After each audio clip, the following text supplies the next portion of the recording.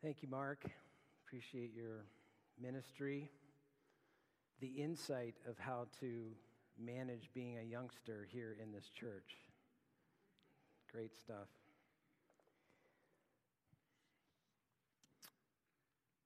I believe the scripture is going to be on the screen for us this morning. And I'm going to read from Exodus, starting in chapter 2:23, through to Exodus 3:15. The Word of God says the following: During that long period, the king of Egypt died. The Israelites groaned in their slavery, and they cried out, and their cry for help because of their slavery went up to God, and God heard their groaning. And he remembered his covenant with Abraham, with Isaac, and with Jacob. So God looked on the Israelites and was concerned about them. Now Moses was tending the flock of Jethro, his father-in-law, the priest of Midian. And he led the flock to the far side of the wilderness and came to Horeb, the mountain of God. There the angel of the Lord appeared to him in flames of fire from within a bush. Moses saw that though the bush was on fire, it did not burn up. So Moses thought, I will go over and see this strange sight, why the bush does not burn up. When the Lord saw that he had gone over to look, God called to him from within the bush, Moses, Moses. And Moses said, Here I am. Do not come any closer, God said. Take off your sandals, for the place where you are standing is holy ground. And then he said, I am the God of your father, the God of Abraham, the God of Isaac, and the God of Jacob. At this, Moses hid his face because he was afraid to look at God. The Lord said, I have indeed seen the misery of my people in Egypt. I have heard them crying out because of their slave drivers, and I am concerned about their suffering. So I have come down to rescue them from the hand of the Egyptians and to bring them up out of that land into a good and spacious land, a land flowing with milk and honey, the home of the Canaanites and the Hittites, the Amorites, the Perizzites, the Hivites, and the Jebusites. And now the cry of the Israelites has reached me, and I have seen the way the Egyptians are oppressing them. So now, go, I am sending you to Pharaoh to bring my people, the Israelites, out of Egypt. But Moses said to God, Who am I that I should go to Pharaoh and bring the Israelites out of Egypt? And God said, I will be with you. And this will be the sign to you that it is I who have sent you. When you have brought the people out of Egypt, you will worship God on this mountain. Moses said to God, Suppose I go to the Israelites and say to them, The God of your fathers has sent me to you, and they ask me, What is his name? Then what should I tell them? God said to Moses, I am who I am. This is what you are to say to the Israelites. I am has sent me to you. God also said to Moses, Say to the Israelites, The Lord, the God of your fathers, the God of Abraham, the God of Isaac, the God of Jacob, has sent me to you. This is my name forever. The name you shall call me from generation to generation. This is the gift of God's word to you and me this morning. Thanks be to God. Let's pray. Gracious Father, into your hands I commit my spirit, and I'm grateful that we have the opportunity to hear from you through this passage this morning. Teach us, guide us, lead us. Help us to have a bigger vision, a bigger understanding, a greater awareness of who you are to us. Whisper in our hearts, whisper in our ears your loving presence. Even now, for I pray in Jesus' name. Amen. When my oldest son, Kyle, was about 10 years old or so, he got out of bed one night to go to the bathroom. Now, mind you, it was pitch black, and I'm sure he was a bit groggy to a certain degree, but he nonetheless walked right into the corner of his dresser, splitting open his lip, and immediately lets out this huge wail of pain and anguish, leading to this cry for help. Well, once he had calmed down a bit and we got the bleeding under control, it became very apparent that a trip to the emergency room was necessary to close this wound. Now, having personally experienced what was going to happen to him in just a few moments, going to the doctor meant that there was going to be stitches involved. I knew that this was going to be something very interesting to him, especially when he saw this long, sharp needle full of anesthetic in order to numb the area in which he was going to receive these stitches. And I knew this was coming, but my 10-year-old son did not. So I had a decision to make, and I decided to take the path of sharing how cool Kyle was going to be the next day at school. He was going to have whiskers just like his dad right here on the lip.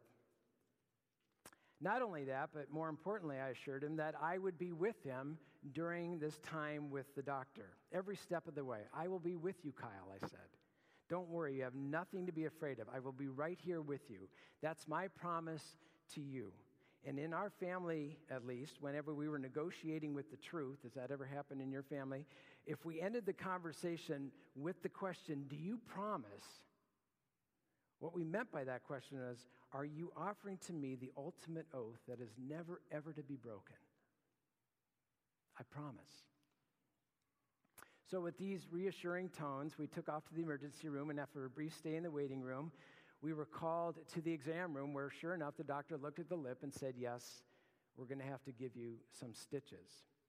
Whiskers, I said to Kyle. Whiskers, just like Dad's. And again, Kyle asked, are you going to be here with me, Dad? And I said, you bet. I will be here right with you at your side. Don't worry. You have nothing to be afraid of. Now, some of you think you know where this story is heading, as though that when the doctor comes back with the stainless steel tray and the rubber gloves and the vial of liquid of anesthesia and this long, sharp needle, that I would get all woozy and pass out. I know that's what some of you are thinking. Well, not exactly. For when my son saw this needle for the very first time, it dawned on him that it was heading straight for his lip and that these whiskers were going to hurt.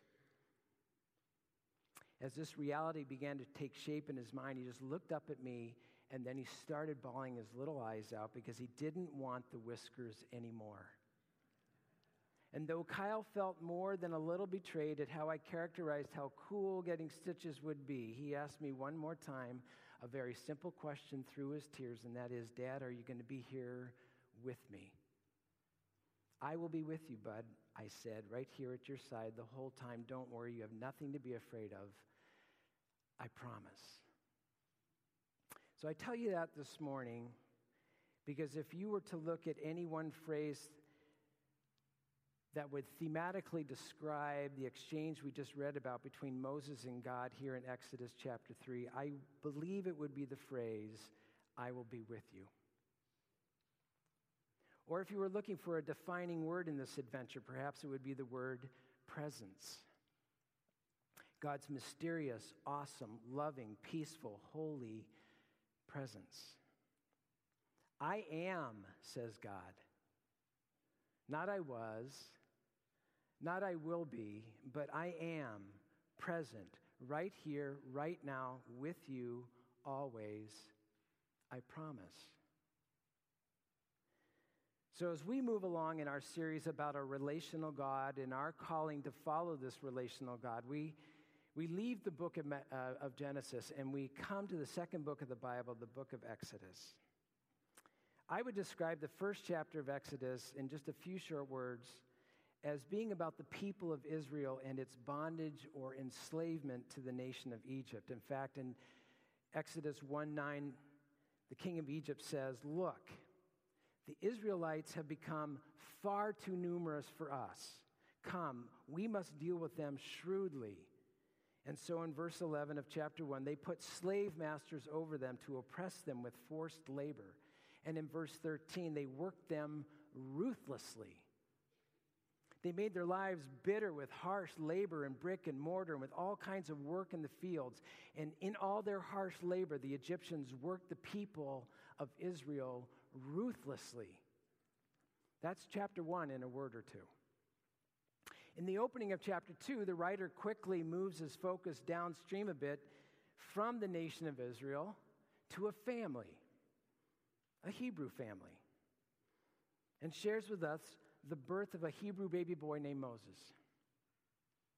Now, as the narrative unfolds, we see this baby providentially rescued and drawn out from the river Nile by the king's daughter in order to be raised in her father's palace, the palace of the king, who was also known as the Pharaoh of Egypt. Just as quickly, however, the tale shifts from the infancy of Moses to his adult years. And by the end of chapter 2, we see Moses on the run, fleeing his threat to end his life, which comes from the hands of a man who raised him in the palace, the king of Egypt himself. Now, how Moses travels from there to here in just a few short verses, well, that's for you to read this coming week. Those opening chapters are full of some great drama, and I encourage you to experience it this coming week just for yourself. But as we come to chapter 2, verse 23, right where we started our reading this morning, we see that Moses is now a married man and a sheep herder living in the wilderness of Midian. And suddenly, the scene changes. God makes his way from the edges of the action to the very center of the stage where all eyes are fixed on him in order to make one compelling point, which is this. Because of the cries of his people in bondage to Egypt, God hears their groaning, and he remembers their covenant. That's a key verse. It's actually a switch in direction of where the rest of the book is going to take us. He remembers their covenant because God is a God who remembers a covenant which he established by himself with his people long, long ago. First with Adam, then Noah, and then Abraham, and they're each with their respective families. The book of Exodus declares loud and clear that God is on the move once again. For the time has come for God to rescue and liberate his people, the nation of Israel, from the clutches of the Egyptian empire once for all. God liberates because he has a covenant to uphold, a covenant he established long, long ago, but he also liberates so that he could put his personal, intimate, and very real presence on display for all to see. So in our remaining moments together, I'd like to make a few observations from our text this morning. I probably could make about a dozen, but I'll limit myself to just a few, which I hope will help us embrace the reality of God's intimate, personal presence in our own lives as well. So are you ready? Real quickly, here we go. The first observation is that God will do whatever he needs to do to get our attention. You ever thought about that? That God will do whatever he needs to do to get our attention. Notice in Exodus 3, verse 2, that God has an angel of the Lord appear to Moses in flames of fire in a bush that is not consumed. And this burning bush gets the attention of Moses. God sees the fact that Moses turns toward the burning bush, where he then calls out to Moses from within the bush. Moses, Moses, says God. To which Moses responds, here I am. A reply, by the way, says John Calvin, it indicates Moses' willingness to submit and to obey God. God got his attention. It brings up an interesting point, however. This story is not about the burning bush. The burning bush is just a vehicle that God uses to get the attention of Moses. Why is that? Well, because God is a relational God. He desires and hungers for a relationship with you and with me. Relationship is what covenant is all about. I will be their God, and they will be my people, declares God's covenantal statement found in Jeremiah 31. I will be their God, and they will be my people. God is relational, and he will do whatever he needs to do to get our attention, but our ability to see what God is doing in our lives, or to pay attention to what God is doing in our church, or to notice what God is doing in our communities and places in which we work, requires something from us. For Moses, it was his response to God that enabled him to hear from God. My friends, the same pattern found in the response of Moses, where he embodies this submissive and obedient heart and attitude, holds true for you and me today as well. It is a timeless truth. Which begs the question, in what ways is God trying to get your attention these days? Put another way, how have you resisted God's attention-getting ways in your life recently? As a church, we can think about this collectively. What things collectively? What activities, what problems, what distractions, what obsessions keep us as a church, as a community, from seeing how God might be calling to us and inviting us to live a life of transformation and blessing so that we can be a people, or that you can be a person of hope and blessing in the lives around you? It's a good question to be asking these days, the answer which, with God's help, is worth our discovery. Now, I want to point out something here. Just because God will do whatever he will do to get your attention doesn't mean that we won't resist. In fact, as you read this exchange between God and Moses, it really can be characterized by the clear pattern of resistance by Moses, countered by the very persistent call of God nonetheless. 5 times in chapter 3 and 4, Moses lays out reasons to God as to why he should not be involved in God's plan of liberation. And 5 times, God counters and ultimately holds sway at the very end of the conversation.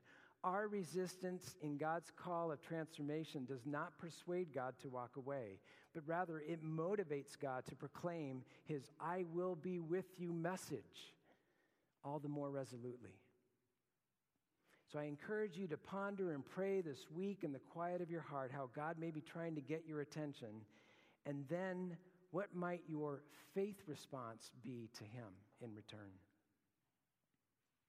The second and final observation from our story this morning is that God doesn't always give us the answer we are looking for, but he does give us the best answer we could hope to hear. Say that again. God doesn't always give us the answer we are looking for, but he does give us the best answer we could ever hope to hear.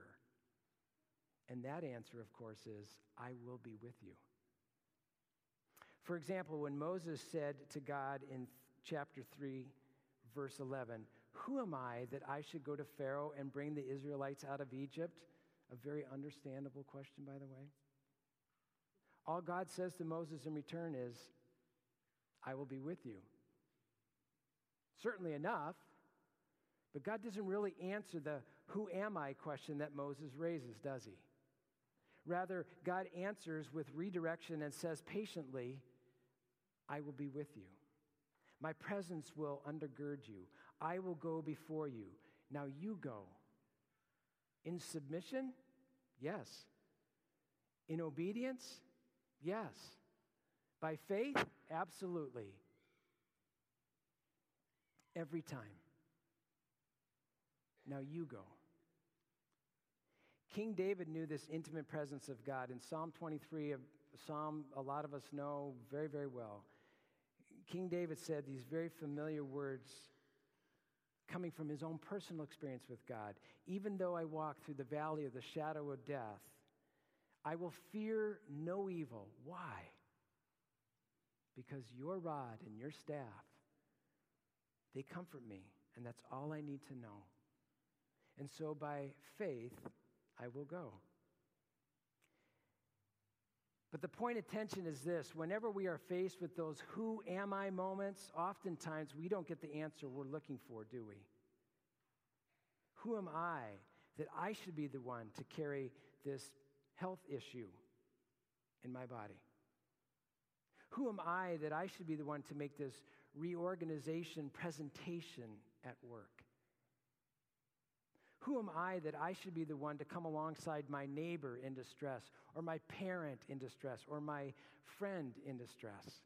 Who am I that I should be the one to carry the burden of raising a prodigal child all on my own? who am I that I should seek justice and that I should love mercy and that I should walk humbly with God while others are carefree and seemingly happy? We all know too well our who am I moments, don't we? And most of the time, the answer from God is not within our sight and certainly not within our grasp. And yet by faith, we must walk this road and trust God that his covenantal promises are true. I will be with you. Trust me. You will see, but you've got to trust me. In closing, I have done some devotional reading over the last number of years around this notion of the presence of God and the practicing of his presence in my own life personally. And what I have found as I have been doing this reading is that there's a common thread that seems to tie these various authors together in their joyful effort of living for God. It's a daily invitation, a daily intentional invitation to have the very presence of God through Christ and the power of the Holy Spirit to walk with them in what one of these writers would call the homeliness or the day-to-day routine of everyday life. And so I've been thinking, if the common thread is a joyful effort on my part of living for God, then what are some ways that I can actively practice and engage the presence of God each and every day, not to earn his favor? Trust me, hear me. We do not earn God's favor. His love for us is 100% complete every single time. And it's not that we are doing it to gain his affection. Again, we have 100% of his affection right here, right now, all the time. But my pursuit is just to know God better, to trust him more, and honestly, just to love him more. That's my goal. Not just talking about it, not just reading about it, but actively participating with God in what he might want to do in and through me for the sake of his kingdom and for his glory. And so just about every day, and I say that just as an example, this may not be what you want to do. You may want to think of something or do something different. So hear me when I say this. This is just what I do. It's not something you have to do, but I pray this prayer virtually every day, but certainly almost every day that I go to work. And I usually come around this bend and then head into this long section of the driveway, which leads into the complex that I work in. And I just pray this prayer that I learned a couple of years from Ireland. Christ is a light, illumine and guide me. Christ is a shield, overshadow me. Christ under me, Christ over me, Christ beside me, on my left and my right. Do you see the pattern? It's the cross. Christ is a light. Christ is a shield, on my left, on my right. This day, be within me and without me. Lowly and meek, yet all-powerful. Be in the heart of those to whom I speak, and in the mouths of those who speak unto me. This day, be within me and without me. Lowly and meek, yet all-powerful. Christ is a light. Christ is a shield. Christ beside me, on my left and my right. And so I begin the day this way, and then throughout the day, I try to strive. Bradley, I really do. I try to strive to consciously invite God to sit with me in my meetings with my colleagues or business partners. I don't do it all the time. I strive to invite him to be on a call, a simple call with my mom or my sister or a friend. I actively pray for patience when I feel it slipping away. My wife, Kim, can attest to that. And in so doing, I have found this covenantal promise of God is so true. He is with me. His rod and his staff, they do comfort me. And I find my faith strengthened and my hope secured and his peace prevailing. And slowly, like the drying of paint upon a canvas, God is conforming me to the image of his Son, the Lord Jesus Christ, in whose name we gather this morning for his glory, his beautiful. I will be with you always, says God. I promise. Let's pray together. Gracious Heavenly Father, thank you for the reality of your ever-present help in our time of trouble and need. And even if we're not in trouble, we need you every single day, and you are with us, and you promise that you will walk with us. We're grateful. Help us to be people of blessing and hope to a world that needs the covenantal word and promise that says, I will be with you. We love you. In Jesus' name, amen.